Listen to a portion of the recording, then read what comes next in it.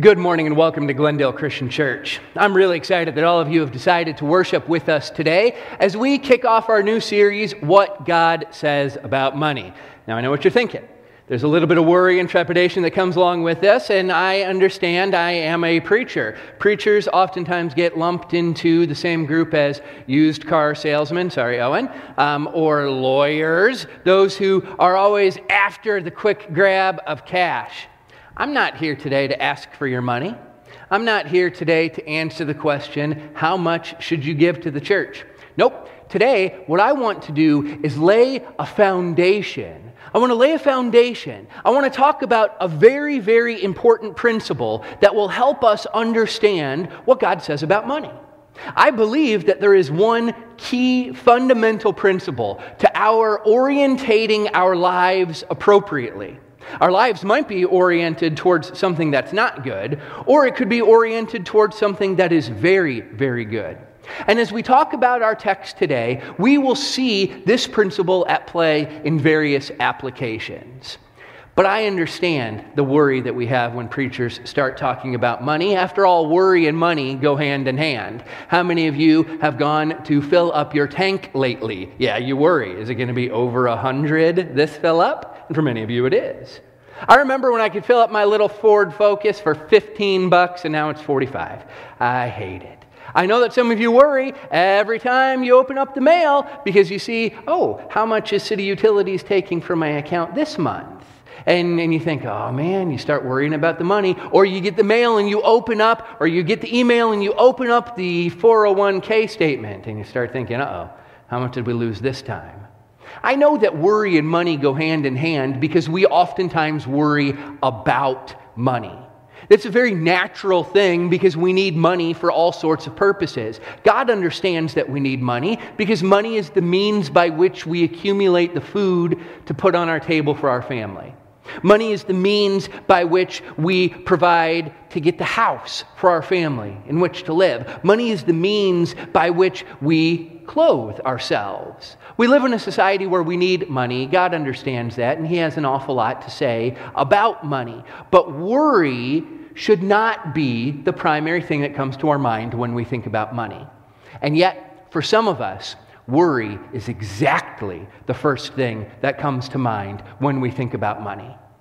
Now, my relationship with money has not always been clearly understood or defined. I grew up in a very upper middle class family. I didn't even know how good I had it. I didn't know how good I had it, but I had it good. My mom and dad worked very hard. My mom was a high school English teacher, and she instilled within me a love of the English language, of grammar, of syntax. I love crafting sentences and looking at the Word of God and understanding how language works together. My dad also worked very hard. As a manager of the radiology department, he would hire and fire different x-ray techs. He would purchase and sell big multi-million-dollar pieces of equipment for the radiology labs. My dad worked very hard and made good money, and I had everything I needed and almost everything I wanted. Christmas was like a present bonanza at my house growing up. And I just thought this was normal. I didn't even realize that I had it so well until one summer I was 16 years old. And my sister had come back from her first year of college, and she was working at sort of a daycare for underprivileged kids. And she was mentoring, like a big sister kind of thing, to a sweet little girl named Courtney. And Courtney did not have anything at all. And so we bought some school supplies. And my sister Lara invited her over to our house one day. And she said, "Wow, I didn't know you guys lived in a mansion." And I thought, I didn't know I lived in a mansion either.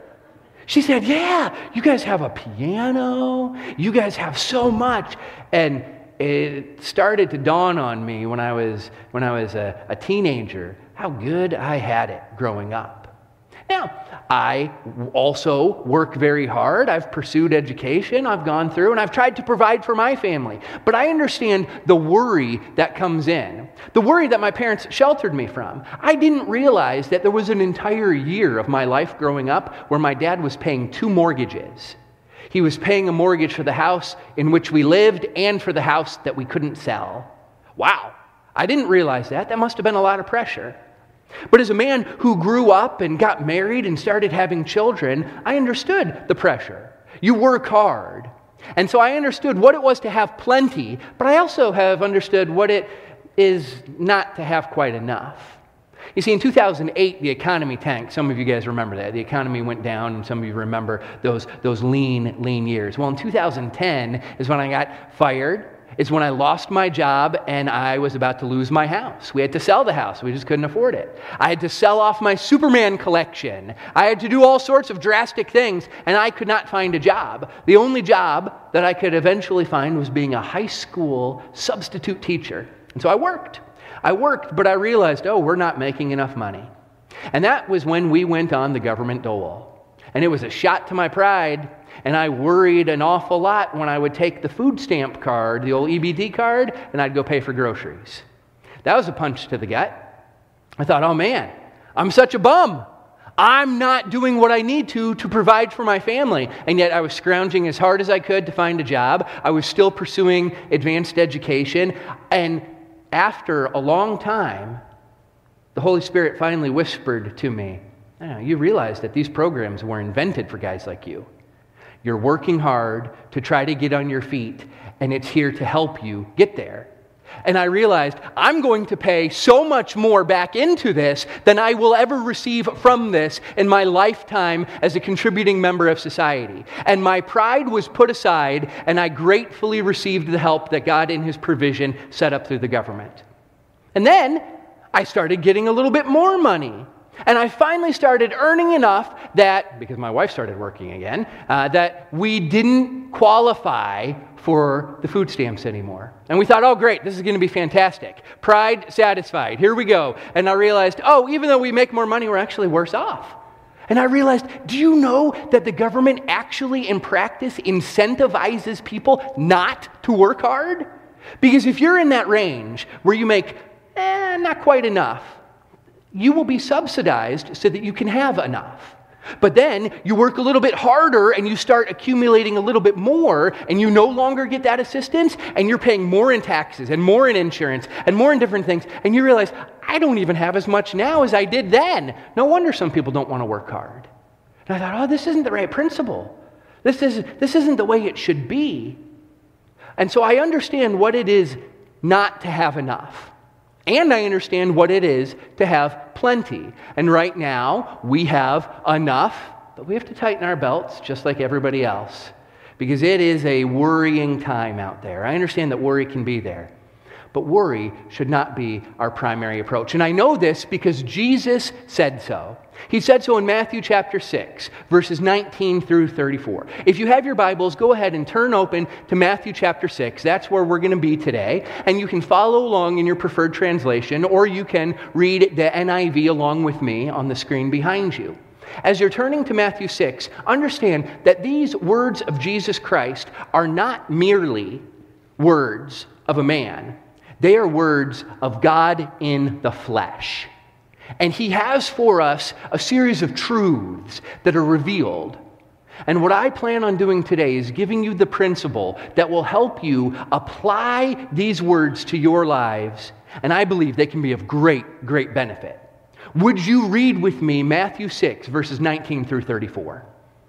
Do not store up for yourselves treasures on earth, where moths and vermin destroy and where thieves break in and steal. But store up for yourselves treasures in heaven, where moths and vermin do not destroy and where thieves do not break in and steal. For where your treasure is, there your heart will be also. The eye is the lamp of the body. If your eyes are healthy, your whole body will be full of light. But if your eyes are unhealthy, your whole body will be full of darkness. If then the light within you is darkness, how great is that darkness? No one can serve two masters. Either you will love the one and hate the other, or you will be devoted to the one and despise the other. You cannot serve both God and money. Therefore, I tell you, do not worry about your life, what you will eat or drink, about your body, what you will wear. Is not life more than food, and the body more than clothes? Look at the birds of the air. They do not sow or reap or store away in barns, and yet your heavenly Father feeds them. Are you not much more valuable than they? Can any one of you, by worrying, add a single hour to your life? And why do you worry about clothes? See how the flowers of the field grow. They do not labor or spin, yet I tell you that not even Solomon in all his splendor was dressed like one of these. If that is how God clothes the grass of the field, which is here today and tomorrow is thrown into the fire, will he not much more clothe you, you of little faith? So do not worry, saying, what shall we eat, or what shall we drink, or what shall we wear? For the pagans run after these things, and your heavenly Father knows that you need them. But seek first his kingdom and his righteousness, and all these will be given to you as well. Therefore, do not worry about for tomorrow, for tomorrow will worry about itself. Each day has enough trouble of its own. This is the word of the Lord. And there's so much goodness in these words. I want you to think about the three elements that rise to the fore. Where your treasure is, there your heart will be also. You cannot serve two masters. You cannot serve both God and money. It's one or the other. And you don't have to run after all these things about which the pagans worry and about which they strive. No. Seek first God's kingdom and God's righteousness. And then all these things will be given to you as well. So, what is the one principle that can appropriately orient our lives so that we can apply these three monumental truths to our existence? It is the principle of understanding the difference between stewardship and ownership. The difference between stewardship and ownership. Stewardship is the process of managing something that belongs to someone else.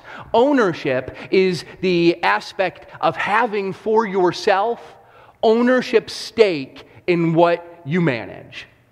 So a steward is a manager of someone else's stuff. A good steward will rightly manage what God has entrusted to him or to her. An owner isn't entrusted with anything. They have it. They own it. It is theirs. They must manage what they have, just as the steward must manage. But whereas the steward manages what belongs to someone else, the owner manages what is his very own. And here's the principle. We are stewards, not owners. If we embrace stewardship rather than ownership, we can rightly orient our lives towards God. But if we believe that we are owners of everything that we have, we're not orienting ourselves towards God. We're being pulled. We're being pulled towards orienting ourselves towards worldly concerns. So stewardship versus ownership can be applied to our big three aspects. Where your treasure is, there your heart will be also. Consider how stewardship versus ownership plays into this. If your heart is after certain things, I can tell what that is based on where your treasure is. If I looked at your planner and I looked at your bank account and saw all your expenditures, I bet I could tell where your heart is, because I could see where your treasure is going. This is not just money, though money is a part of it. It is also the resource of time. So if I looked at what you spent your money on, I bet I could tell what you treasure. And therefore, I bet I could tell where your heart is. So I would see that some of you treasure Starbucks very greatly. And that's okay. You can go to Starbucks. I don't begrudge the girl who goes to Starbucks, the man who goes to Starbucks. I bet I could tell, based on your bank account, that you treasure your home very, very much. I treasure my home greatly. It is my biggest expense. I'm super proud of my low interest rate and my 20-year note and this big boy grown-up decision that we've made. But most of my money goes to my house. Absolutely. I treasure my house greatly. Well, why do I treasure the house greatly? It's because good things can happen in that house. That's the house in which my children grow up. I want to provide for my family, and so I work hard for the house. But I bet I could tell. And so, if you spend all your money on certain things, I can tell what you treasure. I can tell if you treasure your family. I can tell if you treasure the casino gambling habit. I can tell if you treasure something or something else, and it can tell me where your heart is. Same with your time. If I can tell with whom you spend your time, I can tell what you treasure. If you spend all your time at work, I can tell that you treasure work, you treasure responsibility, you treasure getting things done, perhaps to provide for your family. Oh, that's good. That's good. That's good. But if I see that you don't get to spend enough time with your actual family, I can see that there's tension involved. And it may seem like there's a heart divided. Now, in life, things are very, very complicated. But I'm so grateful for my son, Clark. For my son, Clark is 10 years old, and for him, it is not complicated. For him, things are pretty simple. Now, Clark is a special needs little fellow. He's got Down syndrome, which means that his 23rd chromosome, he's got a third aspect, trisomy 21. His 23rd chromosome has these. So every aspect of his body is different from a typical person. And since the soul of a person uses the eyes to see and the ears to hear and the brain to think, a person with Down syndrome who has a body that is different from a typical body the soul has to use eyes that are different and has to use ears that are different and has to use a brain that is different. And I recognize that Clark does not think about everything the same way I think about things. And that's a good thing. For I'm a man who is prone to worry. I'm a man who's prone to overanalysis. Clark is not. Clark is a 10-year-old jovial little boy, and he has a treasure store. Oh, I'm not kidding. Clark has a place for his treasures. In his room, Clark has a dresser. And on top of the dresser, Clark places all his treasures. It's very, very awesome. He has his Miracle League baseball trophy with the little ball that spins on the top of it. He treasures this trophy very, very much. One of his favorite treasures is a prayer shawl that my wife and I picked up when we were in Israel earlier this year. We thought it would be this great family thing that everybody would have. Clark saw it and immediately claimed it and put it in his treasure store. He loves this thing, and he'll touch it and he'll pat it and he'll bring it out, but he doesn't want anybody else to fool with it. That's his prayer shawl. Clark also treasures a necklace that we got from Israel. It's just a piece of string, and it's just a rock that we got from the Sea of Galilee that somebody carved a little Jesus boat into. And he wants to wear his boat. He wants to wear his boat. And when he wears his boat necklace, oh, he is so proud. He'll wear it to school. He'll wear it to church sometimes. And when he takes it off, he puts it back in his treasure store. That's where his treasures go. Now, I'm very pleased to tell you that he also has a Superman action figure in his... He's named Clark after Clark Kent, after all, and so I want my boy to love Superman as much as... And so I'm very happy that he has a Superman action figure in his treasure store. But I'll tell you what Clark treasures. He treasures the little trinkets that he gets because his heart is not on these trinkets. Clark might not understand rust and moth and thievery, but he understands full well who gave him that prayer shawl. He understands fully well who gave him that boat. He understands fully well who gives him his little treasures at school. You might not think it's a great treasure, but his teachers, who are no dummies, they say, Clark, if you're a good boy, you get to choose from the treasure box, aptly named, and he will take out a sticker, or he will take out a pencil, and perhaps it'll be a Harry Potter wand, and he'll take these. He's got like 50 pencils. But they are his treasure. Not because he loves the wood and the graphite lead. He loves the person who gave him the treasure. His heart is with his teacher. His heart is with his mom. His heart is with his dad. And I'm very pleased to tell you that his heart is with his God. Because also in his treasure store does he have his God books. He loves to read about Noah. He loves to read about David and Jonathan. He loves to read about Daniel in the lion's den. And his treasures are so important to him because where your treasure is, there your heart will be also. But I'm worried that sometimes people in our society treasure the wrong thing. I think sometimes they treasure the actual possession rather than what the possession can represent. There are some people who are pretty obsessed with having another house, another car, more stuff, accumulation, more and more and more. And look, I don't begrudge the person who has a mansion. I don't begrudge the person who has 20 cars. I don't begrudge the person who's a millionaire or a billionaire. Because if you are a steward rather than an owner, you understand that you do not own your house. You do not own your car. You do not own your stuff. You do not own your money. It is God's house, God's car, God's stuff, God's money. You are a steward of it, and you get to use it for His glory. But an owner will use it for his own glory. An owner wants to accumulate glory for himself. It's this process of self-aggrandizement, accumulation, collection, more and more and more. Real-life monopoly stuff. You just want more and more and more. If you can change your orientation from being an owner to a steward, you can recognize that it doesn't matter if you're a billionaire or a millionaire or if you've got a mansion. It's harder for these people to get into the kingdom because we're so eager to own stuff. But if you are a steward and not an owner, you can be as rich as anybody on earth. You can be Elon Musk rich. And if you are a steward, you will use God's resources for God's glory by benefiting God's kingdom. And that's awesome. I pray that Glendale has lots of rich stewards. That's amazing. Because we can do a lot of stuff with God's money, but stop thinking it's your money. Stop thinking it's your house. Stop thinking it's your car. And start thinking it's God's house, God's money, God's car. How can I rightly manage God's resources? After all, you are not even your own. It's not even your body. You don't even own yourself. After all, 1 Corinthians 6:19 and 20 says, your body is not your own. You are not your own. You were bought with a price. And that price is the blood of Jesus Christ shed on the cross to satisfy the wrath of God and pave the way for the Holy Spirit to indwell us. I am the temple of the Holy Spirit, and so are you, Christian. It is not my body. I am merely a steward of this body. It is His body. Therefore, what should I do with His body? That which glorifies Him and benefits His kingdom. But if I had the ownership mentality, I'd say, it's my body, my choice, my decision. I'll do what I want for my glory. Stop. If you are a believer of Jesus, it is not your body.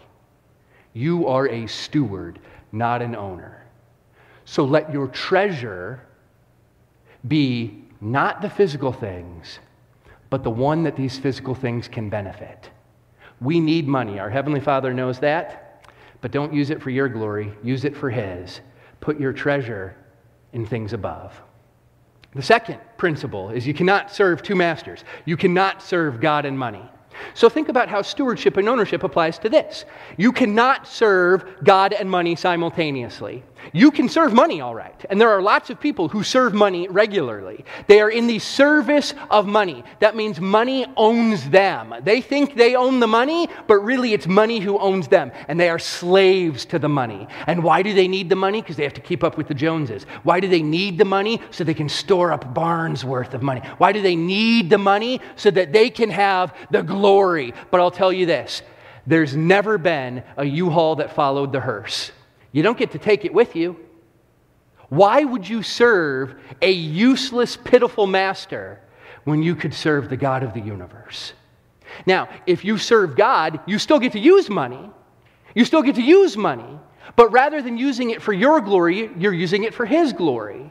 You can't serve both. You can be totally rich and Christian at the same time as long as you serve God and realize it's His money, not yours. And if you realize that you are not the owner, but you are the steward of the resources, then you can benefit His kingdom greatly. And guess what? We are all rich. We are all rich. Now, I know city utilities took out a lot this summer because of the electric bill. And I know that health insurance is high. And I know that going to the gas pump is a kick in the gut every single time. And I understand that the 401k starts to drop and we watch the NASDAQ and the S&P. I know. I get it. But rather than worry about that, there's something better at play. Recognize that we are rich. How many of you decided which shoes to wear today? Like you have so many shoes, you get to pick which pair to put on. Oh, all of us? Okay, we're rich. How many of you thought, should we take the van or the truck today, honey? We've got so many cars, we decide which one to use. Oh, where are we going on vacation? This expensive place or that expensive place? Hey, it's not that expensive. I bought the place. You paid for it, though. We're all rich. There are people in the world who worry about not having enough food to eat, but we will decide which restaurant to go to. We live in a different world. Don't serve the God of this world who's obsessed with money. Instead, serve God. Be a slave to righteousness. Be a slave to Him, and everything will change. And you don't have to just get rid of all your money. You can, and that might be the best move. You might need to do that because the pull to serve money might be too strong. But if you are oriented towards self and ownership, I'm telling you, stop being an owner and start being a steward of God's resources, and everything will change. And one of the primary things that will change is you will stop worrying. Seek first His kingdom and His righteousness, and these will be given to you as well. And what are these? Clothes, food, water, shelter, the necessities of life. You have the necessities of life. I can tell because I see you. It's awesome. I'm grateful that we live in a wealthy nation, in a wealthy society, in an advanced age where we have our necessities met most of the time. That's good. That's great. That's fantastic. There are people in this world who don't know what they will eat.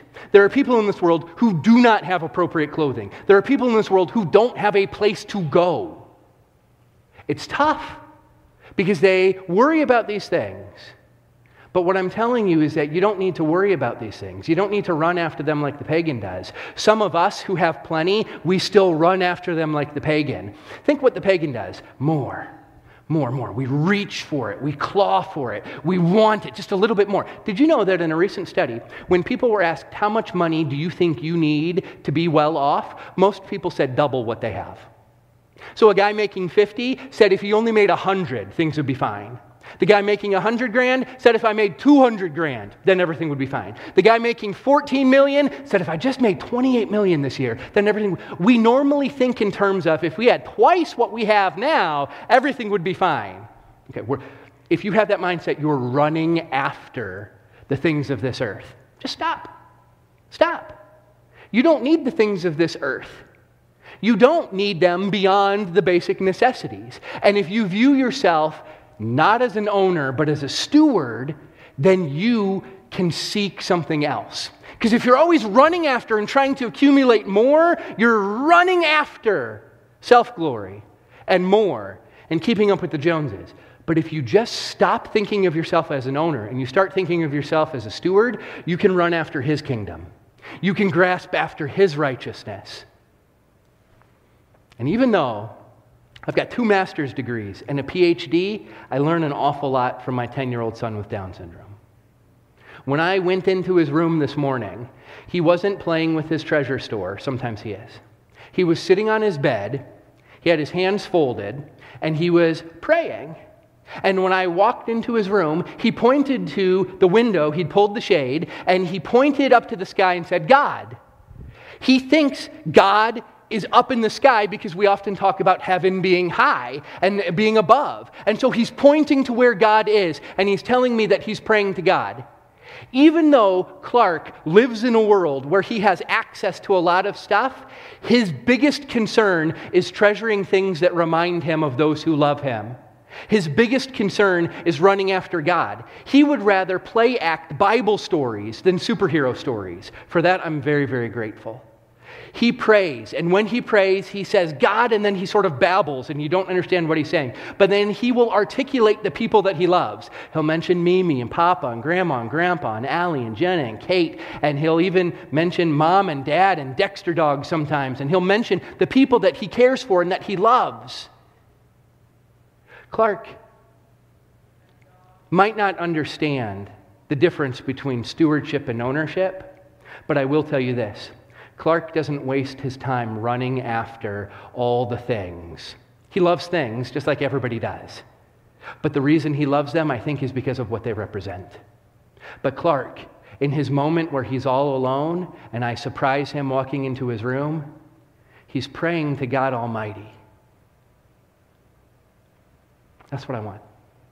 That's what I want for you. That's what I want for your children. That's what I want for your grandchildren. That's what I want for the entire body of Glendale Christian Church. Seek first His kingdom. And you know what's going to happen? He'll take care of these things. He'll take care of these things. Consider the birds of the field, the birds of the sky, rather. They do not just receive, they work. Birds don't worry, but they do work. Have you ever seen a bird go to build his nest and a bird go to get the food? A bird will work hard. This doesn't mean we don't work. Of course we work, but we work not in the mindset of an owner getting more for ourselves. We work in the mindset of a steward benefiting God's kingdom with God's resources. So how can we put this into practice this week? Here's what I would love for you to do this week. I would love for you to join with me in prayer. And would you pray about this matter? Would you pray that the concept of stewardship versus ownership would take a more central role in your life? Pray, dear God, Andrew talked a whole lot about stewardship versus ownership, and I want this concept to be central to my life because I believe it could be central to my orientation towards self-glory or towards divine glory. I want to view myself as a steward of your resources. It's not mine. I'm not my own. My children are not my own. My time is not my own. Nothing is mine. It is all yours. But you have made me manager of this money. You have made me manager of this house. You've made me manager of this body and of this time. Help me use it for your glory. If you view yourself as an owner, you'll be about self. But if you view yourself as a steward, you'll be about God. And then I want you to put your money where your mouth is. I want you to demonstrate your service to God, not to money, by cheerfully giving to God's kingdom. I don't even care how you do it. You can tithe, you can give money here, you can buy somebody else Starbucks, you can pay for somebody's food in the drive-thru. I don't care. I want you to do something to benefit God's kingdom. And when you do it, I want you to do it cheerfully. If you do it under compulsion and reluctant, you're like, oh, then don't. Don't even bother writing the check. I don't want it. I don't want to count it. I don't want to deal with it. If it's not given joyfully, don't give it. Give joyfully to God's kingdom in any capacity. You love what that missionary is doing? Give him a check. You see that guy who needs help? Help him. I don't care. I'm not telling you how to do it. It doesn't matter how you do it. I want you cheerfully and joyfully to give of your resources, of which you are manager, of which God is owner, of which you are steward, to benefit His kingdom. Any way you want. Dealer's choice. It's up to you, manager. It's up to you, steward. Any way that's cheerful, do it. It will be awesome. God values my generosity. Let's show Him that we value it too. And last, pray again. Please pray that worry will be replaced with work and righteousness. Worry is a big deal, and worry goes hand in hand with money. I know. It's on the news every single day of your life. I know. I'm asking you to shed worry. Worry comes as an owner. Work and righteousness come as a steward. It's God's money. Let Him worry about it. It's God's world. Let Him worry about it. It's God's body. Let Him worry about it. You manage it. You work hard. You take care of yourself. You take care of your stuff. You do it for His glory, not your own. And the worry that you have will suddenly melt away. And as this worry fades away, God's glory remains. And living for Him is the best thing I can think of. You want to seek first the kingdom and His righteousness? You want to serve Him and you want your heart to be in the right place? Treasure the right thing. View yourself as steward, not as owner. Would you stand with me as we pray?